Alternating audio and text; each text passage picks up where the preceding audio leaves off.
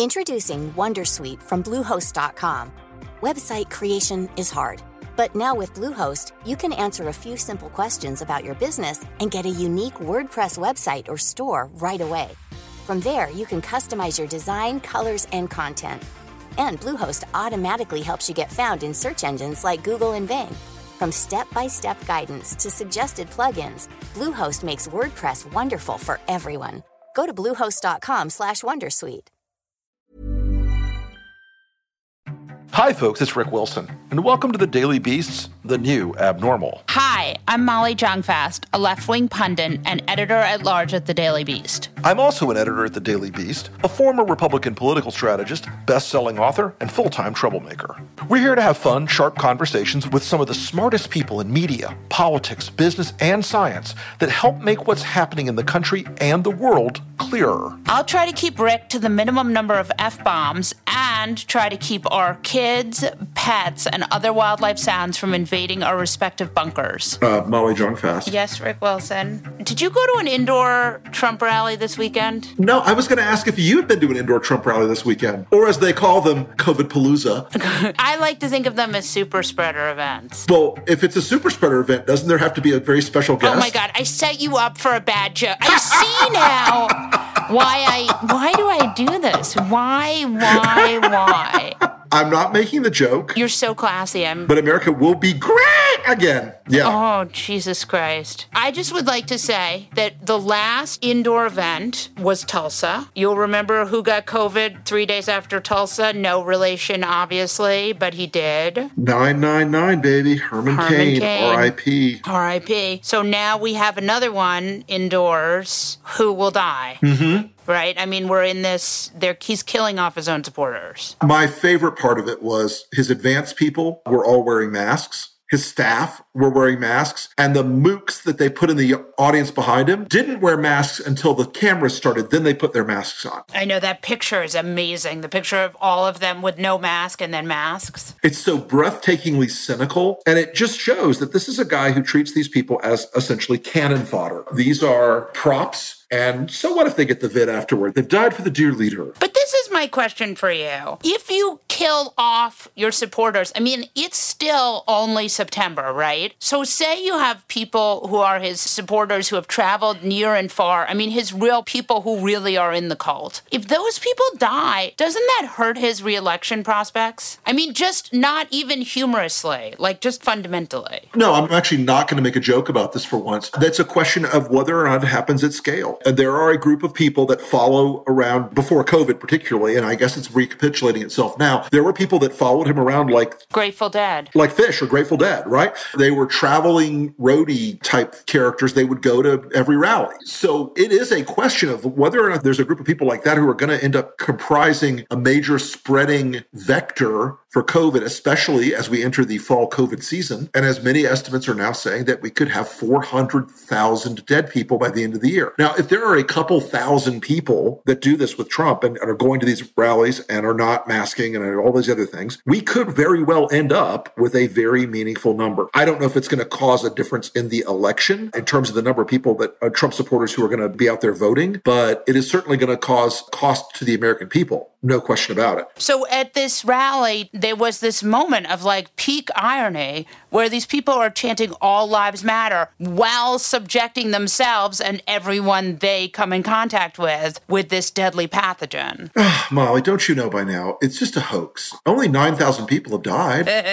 It's just the flu. It's just the flu. What could possibly go wrong? Look, we are about to enter in the great pandemic of 1918. The great flu pandemic came in 3 significant waves between 18 and 1920. This is possibly going to model the same kind of thing, where we're going to have our first wave in the spring of 20, our second wave in the fall of 20, and our third wave in the spring of 21. And all these things that we keep fucking up, and we keep saying, okay, we're reopening bars, we're reopening restaurants, we're reopening this, we're reopening that. I mean, Florida today is back to having bars at 50% capacity. Having observed that in Florida, and maybe it's just because it's Florida, my home state. Right now, 25% capacity looks like a gajillion percent capacity. I can't imagine what could possibly go wrong. But these rallies have become a cultural rallying point for Trump supporters, where they're essentially saying, I'm going to walk over the hot coals. To prove my loyalty. I'm going to catch the bullet in my teeth to prove my loyalty to the dear leader. And, an awful lot of them are going to prove their loyalty by sitting on a respirator or dying, which is the only difficulty with it is right now is that it affects people who are not going to these rallies. It's the idiots who went to Sturgis, South Dakota for the motorcycle rally, who they have now been able to trace due to their phone pingings, this gigantic wave of COVID infections all over the country from these fucking morons who went there to do the Harley rally. It's crazy. It is just shocking to me that, and I think the idea is that it's a social contract. We are here to protect other people. Trumpism, it comes back to this fundamental idea that Trumpism is never about public service. I remember that moment when Hillary Clinton was like, being a public servant is about public service. And Trump has never, ever, ever been at all interested in that. Well, it's not that he's not interested in it, Molly. It's that he can't focus on it. There's a mental variable in Trump's head where nothing is relevant unless it's about him. And whatever that's his narcissistic, sociopathic, blah, blah, blah. I'm not a psychiatrist, but I play one on this podcast. Or whether it is just that he is a fundamentally amoral person who does not understand that the presidency is a glorious burden and it requires service to others. This is a good time to bring up something that your listeners have been writing to find out you guys' opinion on. Noted germaphobe President Donald Trump, he seems really reckless about wearing the mask. Do you think he's already gotten the vaccine? I, as someone who has been participating in the Pfizer vaccine trial, do not think that Trump has gotten the vaccine. But because I think Trump is pretty freaked out by vaccines because he's stupid. But I don't know. Rick, what do you think? I don't think he has a vaccine. There would be a whole bunch of different shenanigans that would have to obtain to make that happen. And I don't think this White House could keep that particular secret. Right. Or any secret. These people cannot organize a 2-car motorcade. So I don't think they could keep that particular secret. And I think, frankly, he would brag about it. Yes, I agree. He'd be like, I got it. He would go out and say, I got it because I am very special and it's the best vaccine. No one's ever had a vaccine this good before. And the response with me, my response to vaccine, amazing. He would boast about it. Yes, I agree. Look, I get why people would think about that, but you also have to look at the way the Secret Service and the advance team set up the indoor rally. Donald Trump was never within about 10 feet of any person in that room, ever. And they were very careful about, there was a walkway essentially that was shielded past sneeze range, I guess you could say. And he never saw a person, touched a person, got near anybody else. And it is very clear that while he wants to, he doesn't care if people infect themselves, that the way they've set this all up is he's like elevated on these platforms above all these people, and he's at least 10 feet away from them. So I talked to a former White House advance guy about it. He said you could really tell how much they've set it up. So there's no like walk into the room where he shakes hands with people or fist bumps people, etc. It's really something. I think he's pretty careful. The other thing is, I don't think you can underestimate, we don't know if he took hydroxychloroquine or whatever it is and zinc, but he did say that he had. So he doesn't understand how viruses work, and he believes in the power of his immune system and his superior genes. I have the best genes. Viruses cannot affect Trump genes, except that one thing from the 80s that required, No, no one here thinks that Trump has. That was just an off-color joke. I don't think he understands how science works. He's a germaphobe, but I don't know that he quite... Though I was shocked. Can we go back to the tapes for 1 minute here? Because for me, they were so seismic, those Bob Woodward tapes, because it did seem to me Trump really did understand how bad the virus was on February 7th. Yes, he knew. I mean, we've talked about this now a couple of times, but this was very clearly a case of the president having full recognition. I hesitate to use this word, but it's true. Intellectually understanding that COVID was deadly and that it was highly transmissible, that it affected young and old, and that it was worse than the flu, and that he then chose to consciously go out and lie to the American people, to minimize the virus, to pretend it wasn't going to have a serious impact, to go out in public and to say things that led to people not engaging in the correct behaviors medically or economically to mitigate the impact of the disease on this country. And so these tapes are not fake news. They are not a lie. They're not liberal media reporters trying to make the president look bad, like that takes any work. I know, I was going to say, it's pretty easy. They are the fact, and they are a damning indictment in his own words. It's that question of what did the president know and when did he know it? And he knew everything months before any of us even knew it. The South Dakota Attorney General reported hitting a deer Saturday night, but actually hit and killed a man whose body wasn't discovered until the next morning. It was one of those two-legged deer. Molly? Yes? When is the president's birthday? Do you know? Because I really don't know. It's Christmas, like Jesus. Is it really? Okay. No, I didn't know when it was. But you know what the perfect gift for Donald Trump would be? No, tell me. Something he not only deserves, but would enjoy. What? A third term as president. Yeah, that seems legit. He seems to believe that he deserves it. Yeah, that seems legit. I mean, good for him. How badly he's been treated. Yeah. I mean, I regret to inform him that I will be helping to deliver coal to his stocking in this particular gift. But this idea this weekend that's bubbling up out there among Trumpists, it follows this pattern he does over time. He first says something, he kind of test markets it like a joke. Ha ha ha, I'm kidding when I say I want a third term illegally and unconstitutionally to establish my authoritarian dictatorship. Ha ha ha. And then it becomes a line in the speeches, and it gets there. And then you have Trumpers making arguments like, well, the deep state really was shitty bad to him. He ought to get one. By the end of the month, you'll have like Rich Lowry writing furrowed brow editorials like, although it makes me feel quite nuanced, I have mixed feelings about it. There is an argument to be made for a third term. These fucking people, it just kills me. We're minutes away from the Federalist saying that Trump is owed this third term. Oh, yes. I think it's only a matter of time before Malaysian Plagiarists Weekly does that. For those who are trying to play along at home, that's a dig against Mr. Meghan McCain. I would say that's a reasonably deep cut, if I do say so myself. Yes. Don't ever say the words misinformation around Trump because he'll go, where is she? Is she hot? I don't want to get too deeply into this, but we're going to talk with Alex Gibney today about his great new film and about disinformation. But it is starting to look a lot like 2016 again. You know, we're seeing these stories of disinformation in Florida, Hispanic online communities and on Hispanic talk radio that is lurid and crazy, that is to the same degree of like Hillary Clinton pizza restaurant stuff back from 2016. We are seeing, I think, a growing risk factor of that of course there's no national response to because it benefits Donald Trump. So, I mean, I just caution everybody to keep your eyes wide open because many of your fellow Americans believe this insane bullshit, whether it's QAnon at the top, and there's been some delicious new QAnon news, as we all know. So it turns out that one of the major purveyors of QAnon horseshittery is a guy named Jason Galinas from Berkeley Heights, New Jersey. There's been a terrific story in Bloomberg. The group that did it was called Logically.ai, the sort of online investigative platform, that Jason Galinas has been one of the guys running the QAnon app, QMAP, and Armor of God, which is another QAnon catchphrase. The weird thing about Jason is that's his side gig. His main job, he's a senior vice president at Citigroup. Why, yes, that would be Citigroup. You've heard of Citigroup, of course. I have not. You haven't heard of Citigroup? Well, you know, Citigroup owns a lot of things like Citi Mortgage and Citibank and Citi Chicken. That's a South Park joke for you Americans. That's right. But Jason Galinas is a senior vice president at Citigroup. I'm really curious to see what happens when Citigroup hears that one of their employees is running a set of apps and websites involving a global conspiracy trying to stoke civil war in the United States among insane people who believe that former presidential candidate Hillary Clinton ran a cannibal underground occult pizza restaurant child sex ring. You can always mash those words up in any order, by the way, and it makes the same sense. I'm just stunned that a guy from Citigroup, hello, Citigroup, you should call us. We're happy to hear your story about how you employ someone at Citigroup named Jason Galinas, who is a QAnon propagandist and who runs this completely batshit insane QAnon website. But hey, Jason, looking forward to you being really famous. Super famous.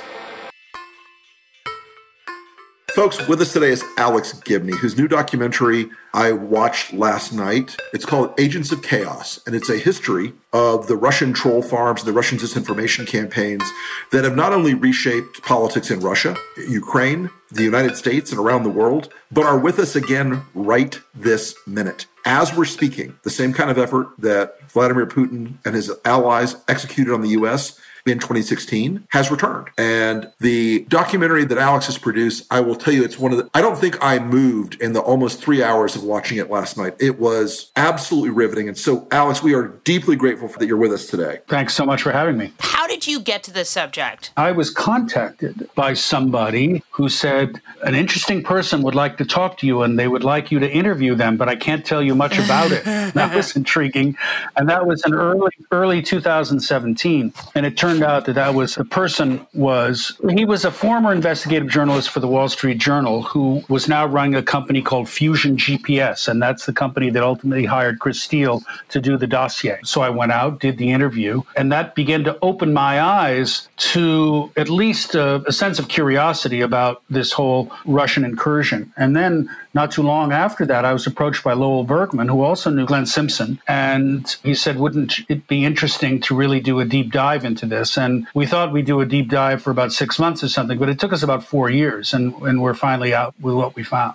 In the course of this, Donald Trump from the beginning has been a guy who has always said, if they like him, he views them differently. And obviously there were a lot of ties into his campaign in the course of the 2016 election. The Russians provided, in the view of the Senate and the intelligence community and almost anyone with a pulse, they provided him with this meaningful boost in the 2016 election. My question to you is this. Has that organization and operation become more sophisticated? Is it more dangerous now? Is it because nothing's been done to stop it, right? I would bet that it has become much more sophisticated. And I don't think we have reckoned with what we need to do to protect ourselves against it. So both those things are true as we're rolling into the 2020 election. What was the thing that was the scariest for you while you were working on this? That's a tough question to answer. I didn't really fully appreciate how deep and multifaceted was the Russian cyber intrusion. So that was scary. And it was scary to see how far back it went, because I had done a film a number of years ago called 0 Days about the U.S.-Israeli Stuxnet attack. And this is kind of Russia's hopping the ball. And they had practiced this multifaceted campaign in Ukraine in 2014, and they learned a lot in doing that. And then they applied those lessons in 2016 in the United States. So that was scary to see how they were upping their game, the Russians. But the scarier thing was to see just how ridiculous on one hand and also terribly corrupt on the other hand was the audience for it here. When I say the audience for it here, I mean, largely speaking, the Trump campaign and also the Trump operation, which I think saw the campaign early on, not so much as a political adventure, but as a monetizing opportunity. I think for the longest time, Trump was simply interested in doing a Moscow Tower deal. President was a good backup plan. On election night, I was hearing from senior people in the Trump campaign before the results started rolling in, and it was essentially, thank God this is over. He's going to go launch Trump TV now, and I can get the hell out of this. And it's crazy. Let's go have a steak dinner. I'll tell you all about it. The accidental nature of it still blows me away. And I think it probably had to surprise even from some of the stuff you had in the documentary. We're interviewing the RT people, and they're popping champagne. And she says, I wanted to drive around with a MAGA banner or an American flag through Moscow. They seemed a little bit stunned that it worked too. They did. They were. I think they were all shocked. They had no idea. Because look, one of the three prongs of the cyber attack was an attempt to invade election systems throughout the 50 states. But it wasn't to flip votes in order to give Trump the election. The intent was to create doubt about the legitimacy of Hillary Clinton's inevitable victory. So that will give you some sense about what they were thinking. Their whole cyber plan was designed to discredit Hillary Clinton, who they figured would inevitably win. So they were completely shocked. That idea that to delegitimize the election was something that Trump latched onto like a wild dog. If you recall in his rallies in the last 3-4 weeks of the campaign, it was rigged, it was crooked, it was stolen all the time. And they amplified that dramatically. And I think you can sort of see the outlines of it again on the bot presence on Twitter and elsewhere, because it's certainly, we're starting to see that again, that they're going to contest this election no matter what happens. Look, I think that is the definition of collusion, not conspiracy, but collusion. In other words, both Trump and the Russians had a vested interest in selling the notion that the election was going to be rigged. Trump so that his ego wouldn't be bruised after he inevitably lost, and the Russians so that they could discredit democracy. You know, that's the other thing that I discovered in doing this film that I wasn't sufficiently aware of when I started, and that is a lot of what was done in terms of interference in the U.S. election was actually done for domestic consumption in Russia. It was helpful to Putin to be able to discredit the idea of democracy and also to say, what's the big deal about a rigged election? Everybody has rigged elections. They have them in America too. And so if I rigged my election here, what's the big deal? The most important thing is I'm in power. And it's that kind of ruthless delegitimizing of the rule of law and democracy that I think is ultimately the larger agenda here, both for Putin and for Trump. How much do you feel Putin understands Trump?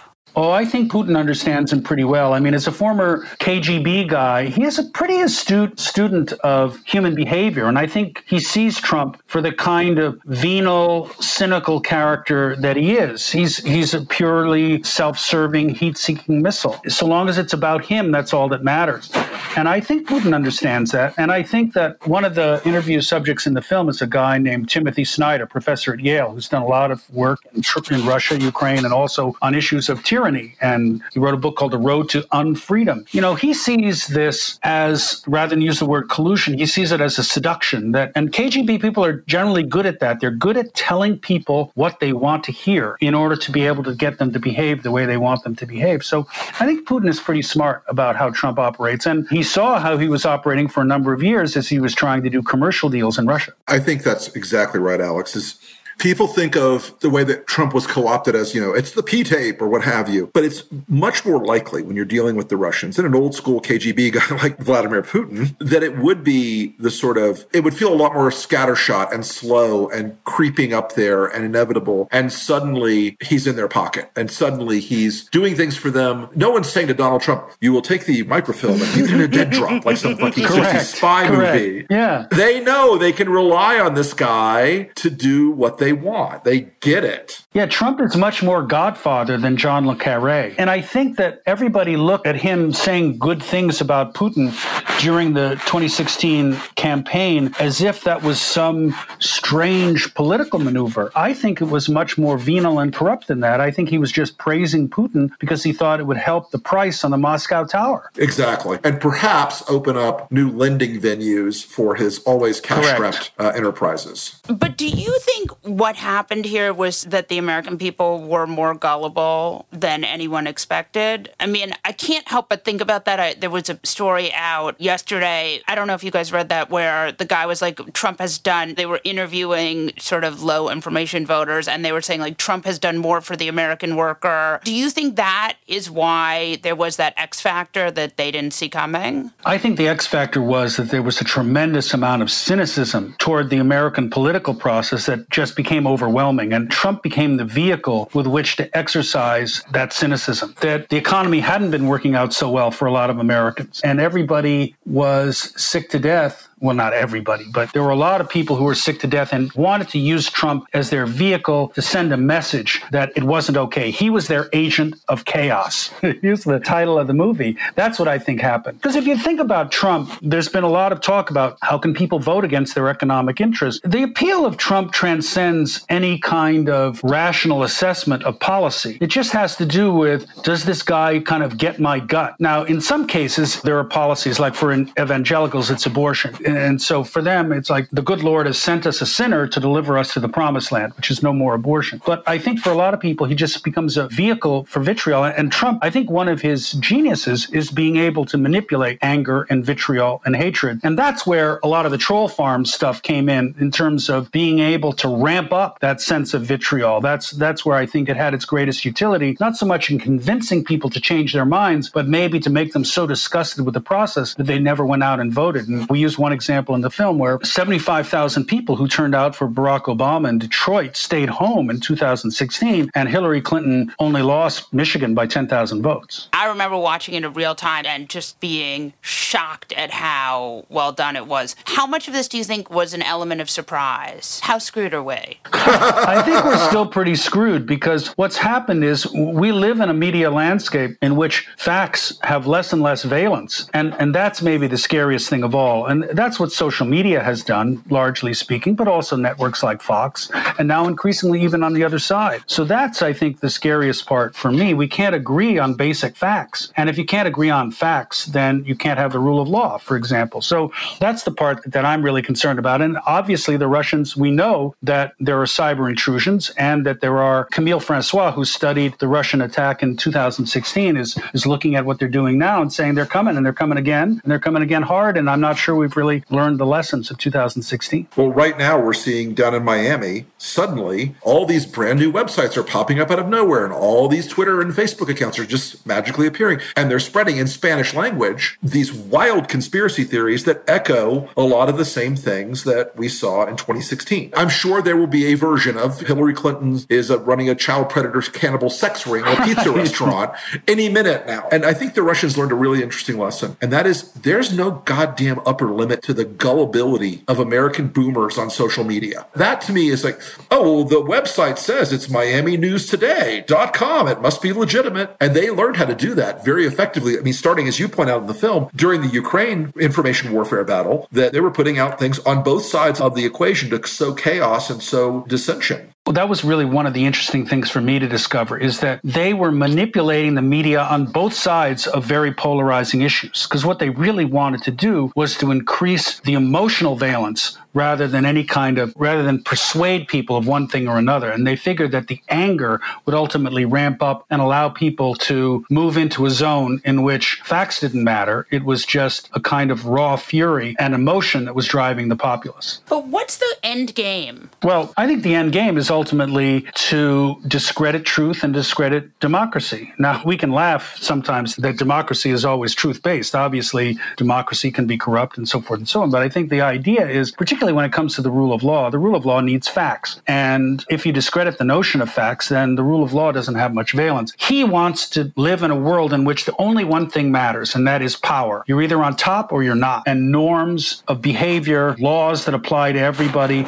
all those things are the elements that a tyrant like Putin, let's call him a soft tyrant like Putin, wants to discredit. So the goal is just to stay in power and rule the world. Sure. You say that like that's a small thing. If you're Putin, stay in power and rule the world until you die sounds pretty good. Yeah, it does sound good.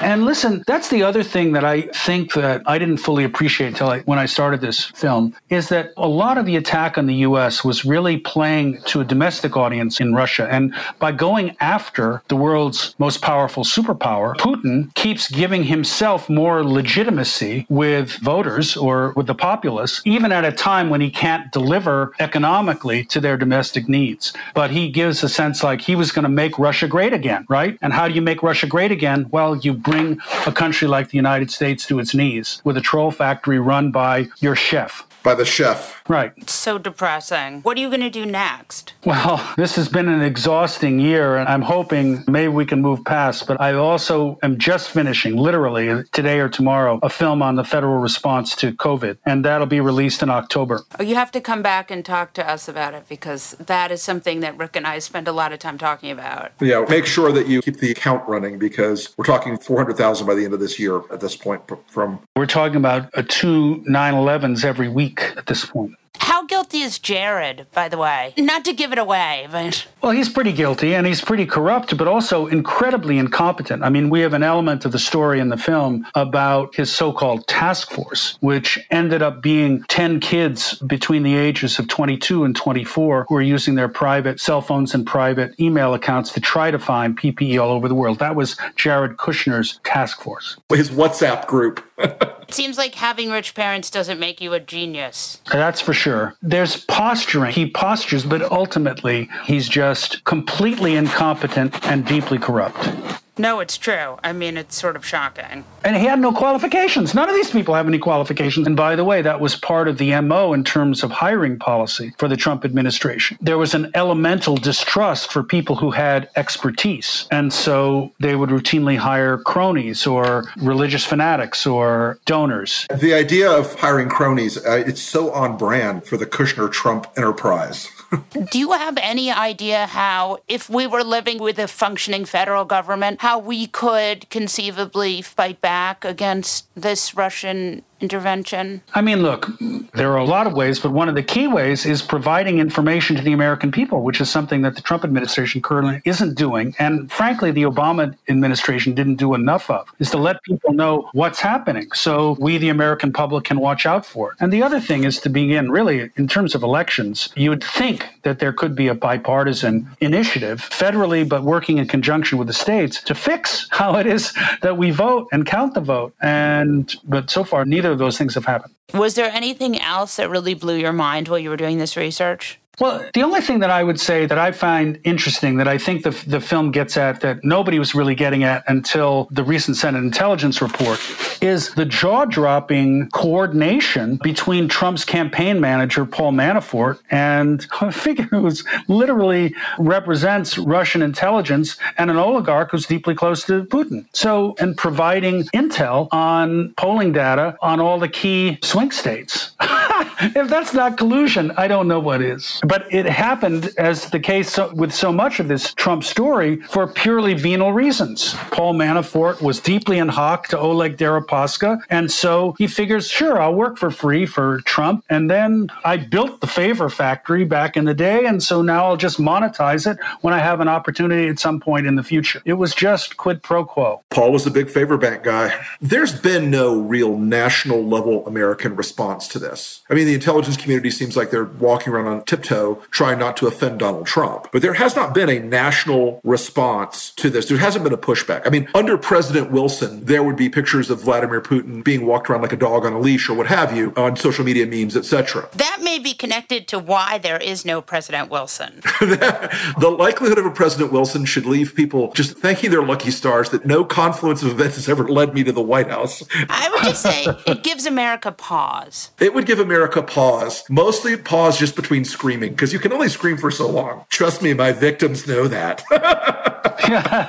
There has not been a national security effort that has pushed back on this in a comparable degree of effectiveness and vigor as they've done to us. That's true. I think it's one of the issues. There were a couple of people, Celeste Wallander in particular, who was advising the Obama administration to push back and push back much harder. But there were a lot of people who were very cautious about whether that could escalate things. But there really hasn't been much of a penalty for this kind of interference. The problem, though, on the one hand, I regret that. And I think that is a problem because otherwise it will continue. Yet at the same time, we have to look to ourselves as the people who opened Pandora's box. I mean, when we did what we thought was such a brilliant thing by destroying critical infrastructure in Iran through the Stuxnet internet attack, which still we haven't taken credit for, that broke norms of international law that seemed like a good strategic idea at the time, but then it sets a context in which everybody now is free to do whatever they can get away with. So that's why things are to get back to a place where there's a sense of consequence, but also a sense of sort of universal norms and codes,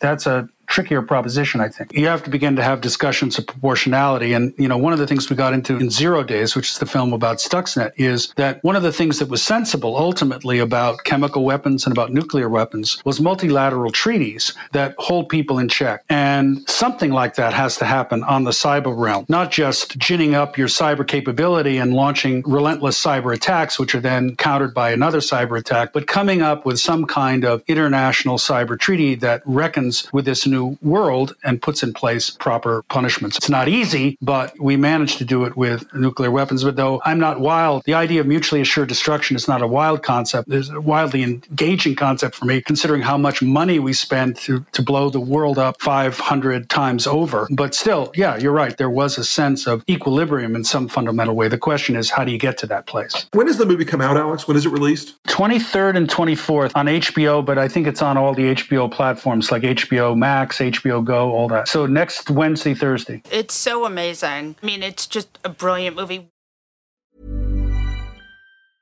Hey, I'm Ryan Reynolds. Recently, I asked Mint Mobile's legal team if big wireless companies are allowed to raise prices due to inflation. They said yes. And then when I asked if raising prices technically violates those onerous two-year contracts, they said, "What the f*** are you talking about, you insane Hollywood ass?" So to recap, we're cutting the price of Mint Unlimited from $30 a month to just $15 a month. Give it a try at mintmobile.com/switch. $45 up front for 3 months plus taxes and fees. Promo rate for new customers for limited time. Unlimited more than 40 gigabytes per month. Slows full terms at mintmobile.com. Tired of ads barging into your favorite news podcasts? Good news. Ad-free listening is available on Amazon Music for all the music plus top podcasts included with your Prime membership. Stay up to date on everything newsworthy by downloading the Amazon Music app for free. Or go to amazon.com/news ad free. That's amazon.com/news ad free to catch up on the latest episodes without the ads. Before we get into things, we have a fun little treat. There are so many insane things happening in the world right now, and 2 episodes a week just aren't enough to cover it all. So, The New Abnormal is going to release a limited run series of bonus interviews over the next few weeks for Beast Inside members only. We'll release a new one each Sunday, but listen carefully. Only Beast Inside members will have access to these. So, head over to thenewabnormal.thedailybeast.com to become a Beast Inside member now. That's newabnormal.thedailybeast.com. Adam Scott is an actor known for his roles in Parks and Recreations, Big Little Lies, Hot Tub Time Machine 2, and tons more, as well as the podcast host who hosts the show You Talking Heads to My Talking Head. We're so excited to have you with us today. It's really fun. I'm like a big Parks and Rec geek, so... Oh, thanks, Molly. It's really true. He's such a great character for this time, too. I'm just curious, like, in some ways you were doing politics and acting even before that was a thing. Can you talk a little bit about that? I guess so. Yeah, I mean, I think that Parks, one of the great things about it is its kind of love of community. And Leslie Knope is such an indelible character and means so much to so many people, I think less because of politics and more because she's all about getting up, getting out, and doing something with and for your community and making a difference. And I think that optimistic view sort of cuts through politics. I mean, I think the show once in a while took somewhat a political turn, but was usually framing it in the kind of confines of this small town. And so I think by and large, Mike and the writers avoided taking any real political stances. And it was more of a kind of macro look at politics and where we are in this country, or where we were in this country, because it's already been, 5 years since we finished. So this Thursday, September 17th, the Parks cast is actually getting together for an event for the Wisconsin Democratic Party,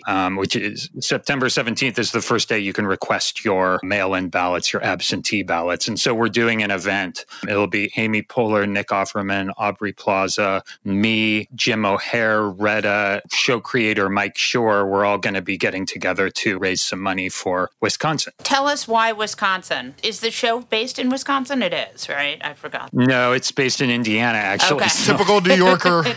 you would think it was based in Wisconsin. It would make sense if the show were set in Wisconsin, but the show was set in Indiana, but we really like Wisconsin. Wisconsin is, as you know, a huge swing state this year, and more and more kind of people are thinking how Wisconsin goes, the election goes, and their mail-in or absentee ballot laws are needlessly complicated. So as much messaging as we can get out there about, you go to wisdems.org, that's WISDEMS.org/Parks and Rec, and that's an A-N-D in the middle of that. Can you talk to us about your podcast?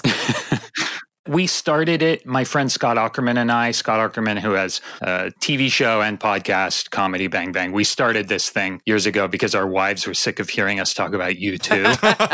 The two of us figured out that we were both U2 fans since childhood. And so we started a podcast where we could talk to each other about U2 and went through their discography album by album. See, I can already feel Molly fading.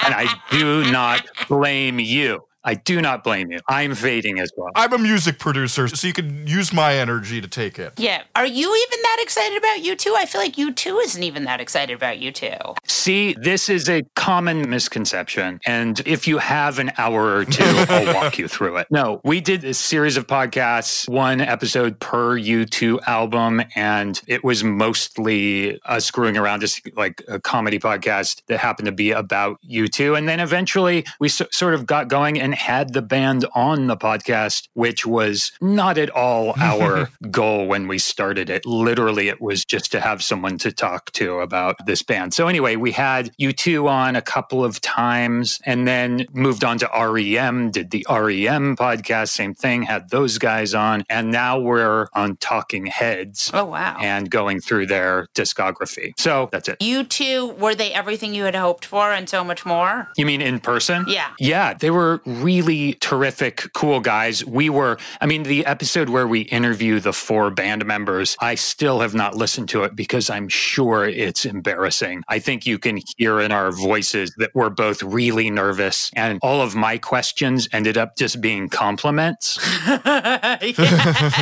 So it's deeply embarrassing. Why are you so brilliant? Why are you so talented? It's so stupid. I find interviewing really hard. And I also think, and you can tell me if you think this is right, it's not necessarily who the guest is. Sometimes it's just where I'm at. Yeah, absolutely. And what I've found, and Scott is much more of an experienced interviewer than I, thank God, which kind of saves us when we're actually interviewing people. But what I've found is exactly what you're saying, Molly, which is my confidence kind of ping-pongs back and forth depending on how the interviewee is reacting to the question. So I can easily just get buried and lose all gumption as the interview is going on. So you're an actor, but you're also smart. That seems like a dilemma in this modern world. Discuss. Well, first of all, thank you. I don't know where you're finding this evidence of me being a smart person. And you just take the win. But I appreciate the perception of that. I agree that the profession does not require intelligence,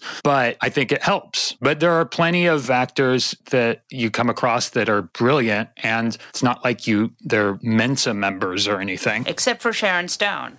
Except for Sharon Stone. I mean, that's always the exception, isn't it? Did you guys see that HBO show Years and Years? Yeah, I loved that show. Wait, what was it? Yeah, I think it was on about a year ago, You're correct. And I just watched it, and it's pretty extraordinary. And it's about this one family in the UK and their kind of journey through it. It starts about 5 years in the future and then goes from there. And you see Emma Thompson plays this Trump-like figure who's kind of climbing the political ranks throughout the years that you're following this family. And you see her start just as kind of a nobody, and then she eventually, by a fluke, gets elected to be an MP, and then goes and goes and goes. And I won't spoil it for you, but as she's rising in the ranks of the UK political system, you see certain members of this family disgusted by her, but then certain ones amused. And like you said, just for the sake of being contrary and thinking it's funny, encouraging her along and voting for her even. And I think you're right. There is a lot of that with intelligent people. And there's this trick that they were using a lot at the Republican convention even, where they're like, look, they think that this is exactly how you're going to vote. And so don't get trapped by that. Do whatever you want. Vote Republican. It's your right. So I think that's a trick that does work with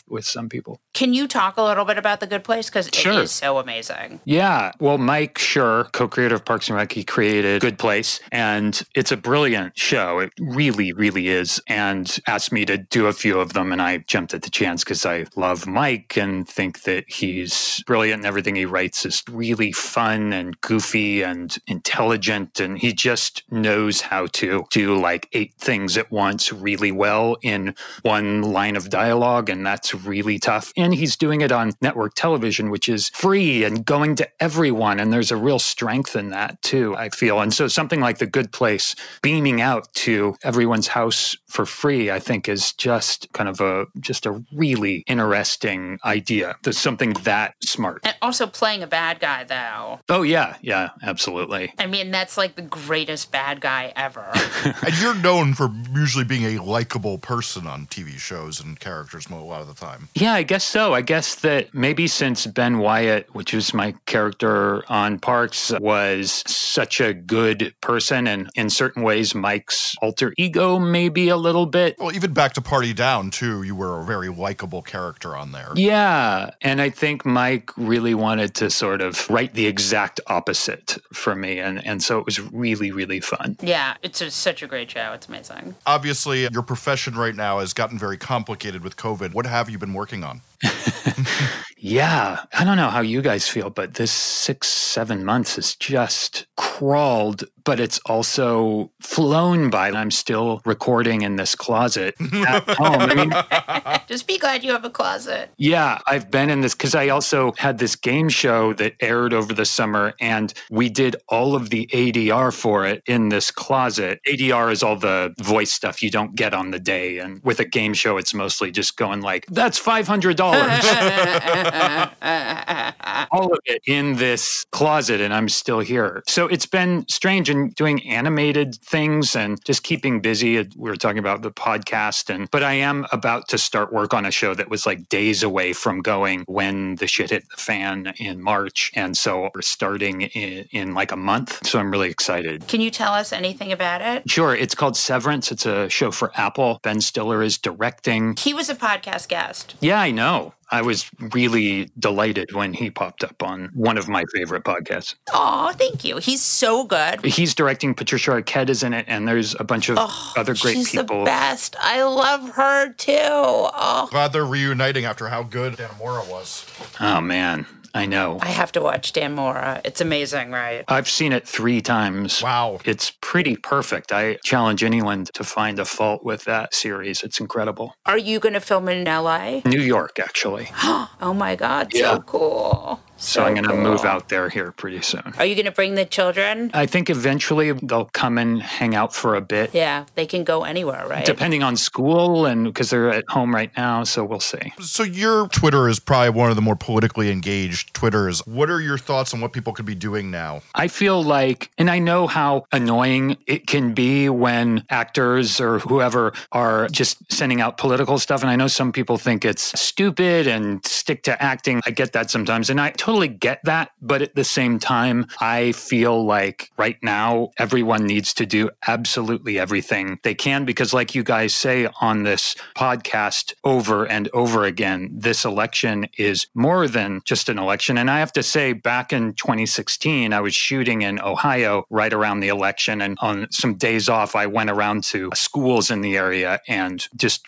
for the Hillary campaign, trying to get people to register and vote, and was trying to warn them about the danger to the republic if this guy gets elected. And I think it was a hard thing to wrap your mind around at the time because he was still sort of an abstract idea and sort of an amusing cultural character for a lot of people. I just think now we have the data, we have the receipts, we have the hard evidence. This is what this guy is doing, and look around at our country. So I think being annoying on Twitter is a small price to pay. And I'm doing stuff with the Biden campaign, but I think I'm just looking for ways to help out without being too gross and annoying. It's tough because I am frightened. I think a lot of people are.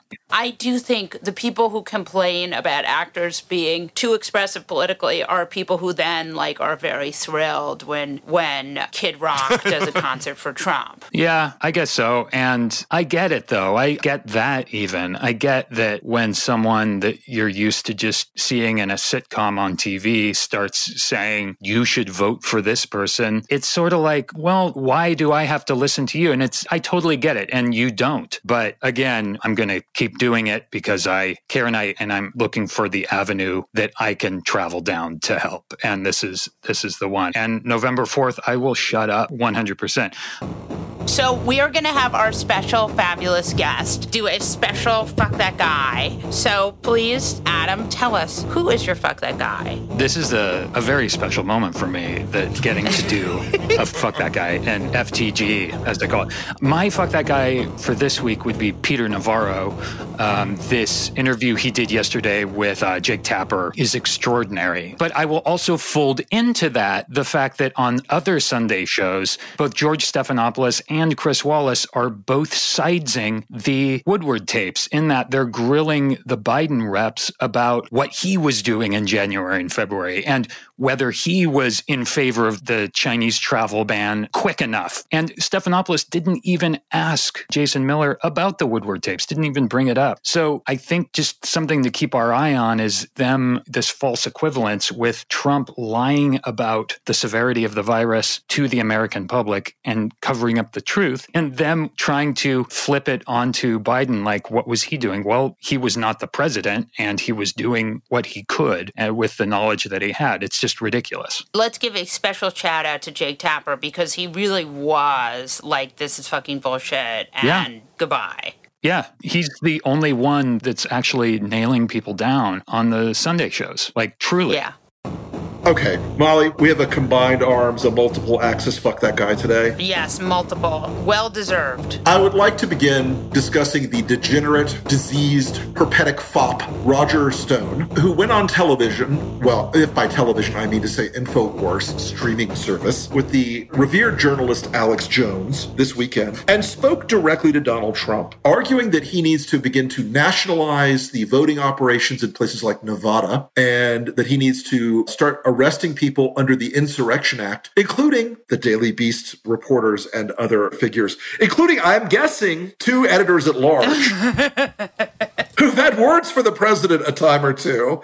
As someone wrote this weekend, the only way to communicate with Trump is through television. So Stone is trying to stoke this degree of civil war in this country, or an authoritarian takeover that will cue up a civil war. They're talking about armed patriot groups out there in the world now, taking to the streets. 300,000 boogaloos is, I think, what they're kind of pitching for right here. But so much of this bullshit this weekend that Roger and Alex are definitely leading my fuck that guy list for the week. It's amazing to me that Roger Stone, who got a pardon, or he didn't get a pardon, he got his sentence commuted, is now shopping an idea to keep Trump in power. It's so shockingly transparent, but so very on brand. Entirely on brand. And Caputo was putting out this video about trained armed leftist cadres in the country ready to take people out. So Michael Caputo. And you actually know who Caputo is, right? Yes, of course. Michael Caputo is one of the Trumpian demi-monde, Stone sycophant guys who has spent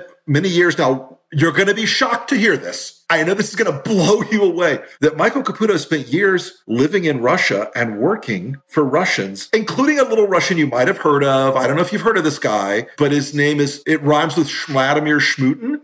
This is a guy who is married to a Russian, lived in Russia, is ass deep in all the Russian shenaniganery of this organization, was fired from the campaign because, the quality rises to the top in the Trump world, and the people who can't cut the ethical standard are out. But Michael Caputo has now been inserted as the Trump administration's hitman and do-boy inside of Health and Human Services.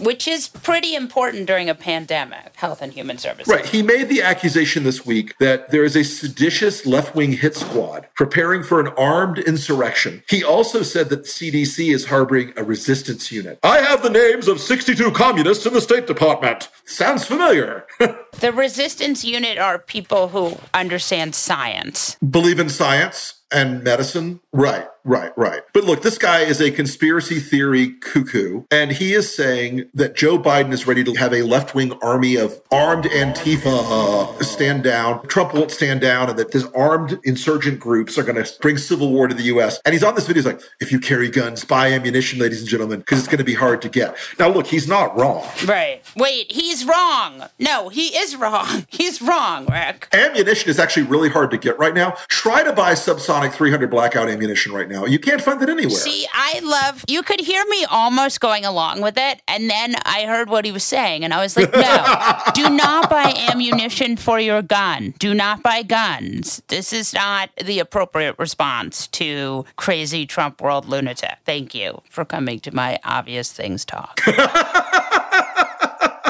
There are squads being trained all over this country, Molly. There are no Armed squads. camps. Jesus fucking Christ. I'm sorry, I'm not supposed to say that. Jesus, no Jesus, just fuck. All right, anyway, continue. But yes, there are no armed insurgents, and Roger Stone and also Mark Levin is also shopping this idea that Trump needs to have this insurrection act. And if they're shopping these ideas, it's because they think that Trump will go along, because Trump thinks, probably. Well, who will go along with it is Bill Barr. The man who will go along with anything. Trump will say, what is the Insurgent Erection Act? I don't understand it. Why is there an insurgent erection? That happens to me sometimes 4 hours or more. I don't get it.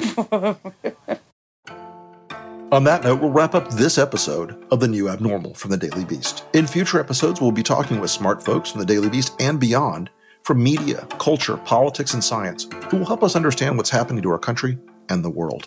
We hope you'll subscribe to us on your favorite podcast app and share the show on social media. We're just getting started and don't want you to miss an episode. If you'd like to follow us on Twitter, I'm Molly Jong-Fast and he's the Rick Wilson. Thanks so much for listening, and we'll see you again on the next episode.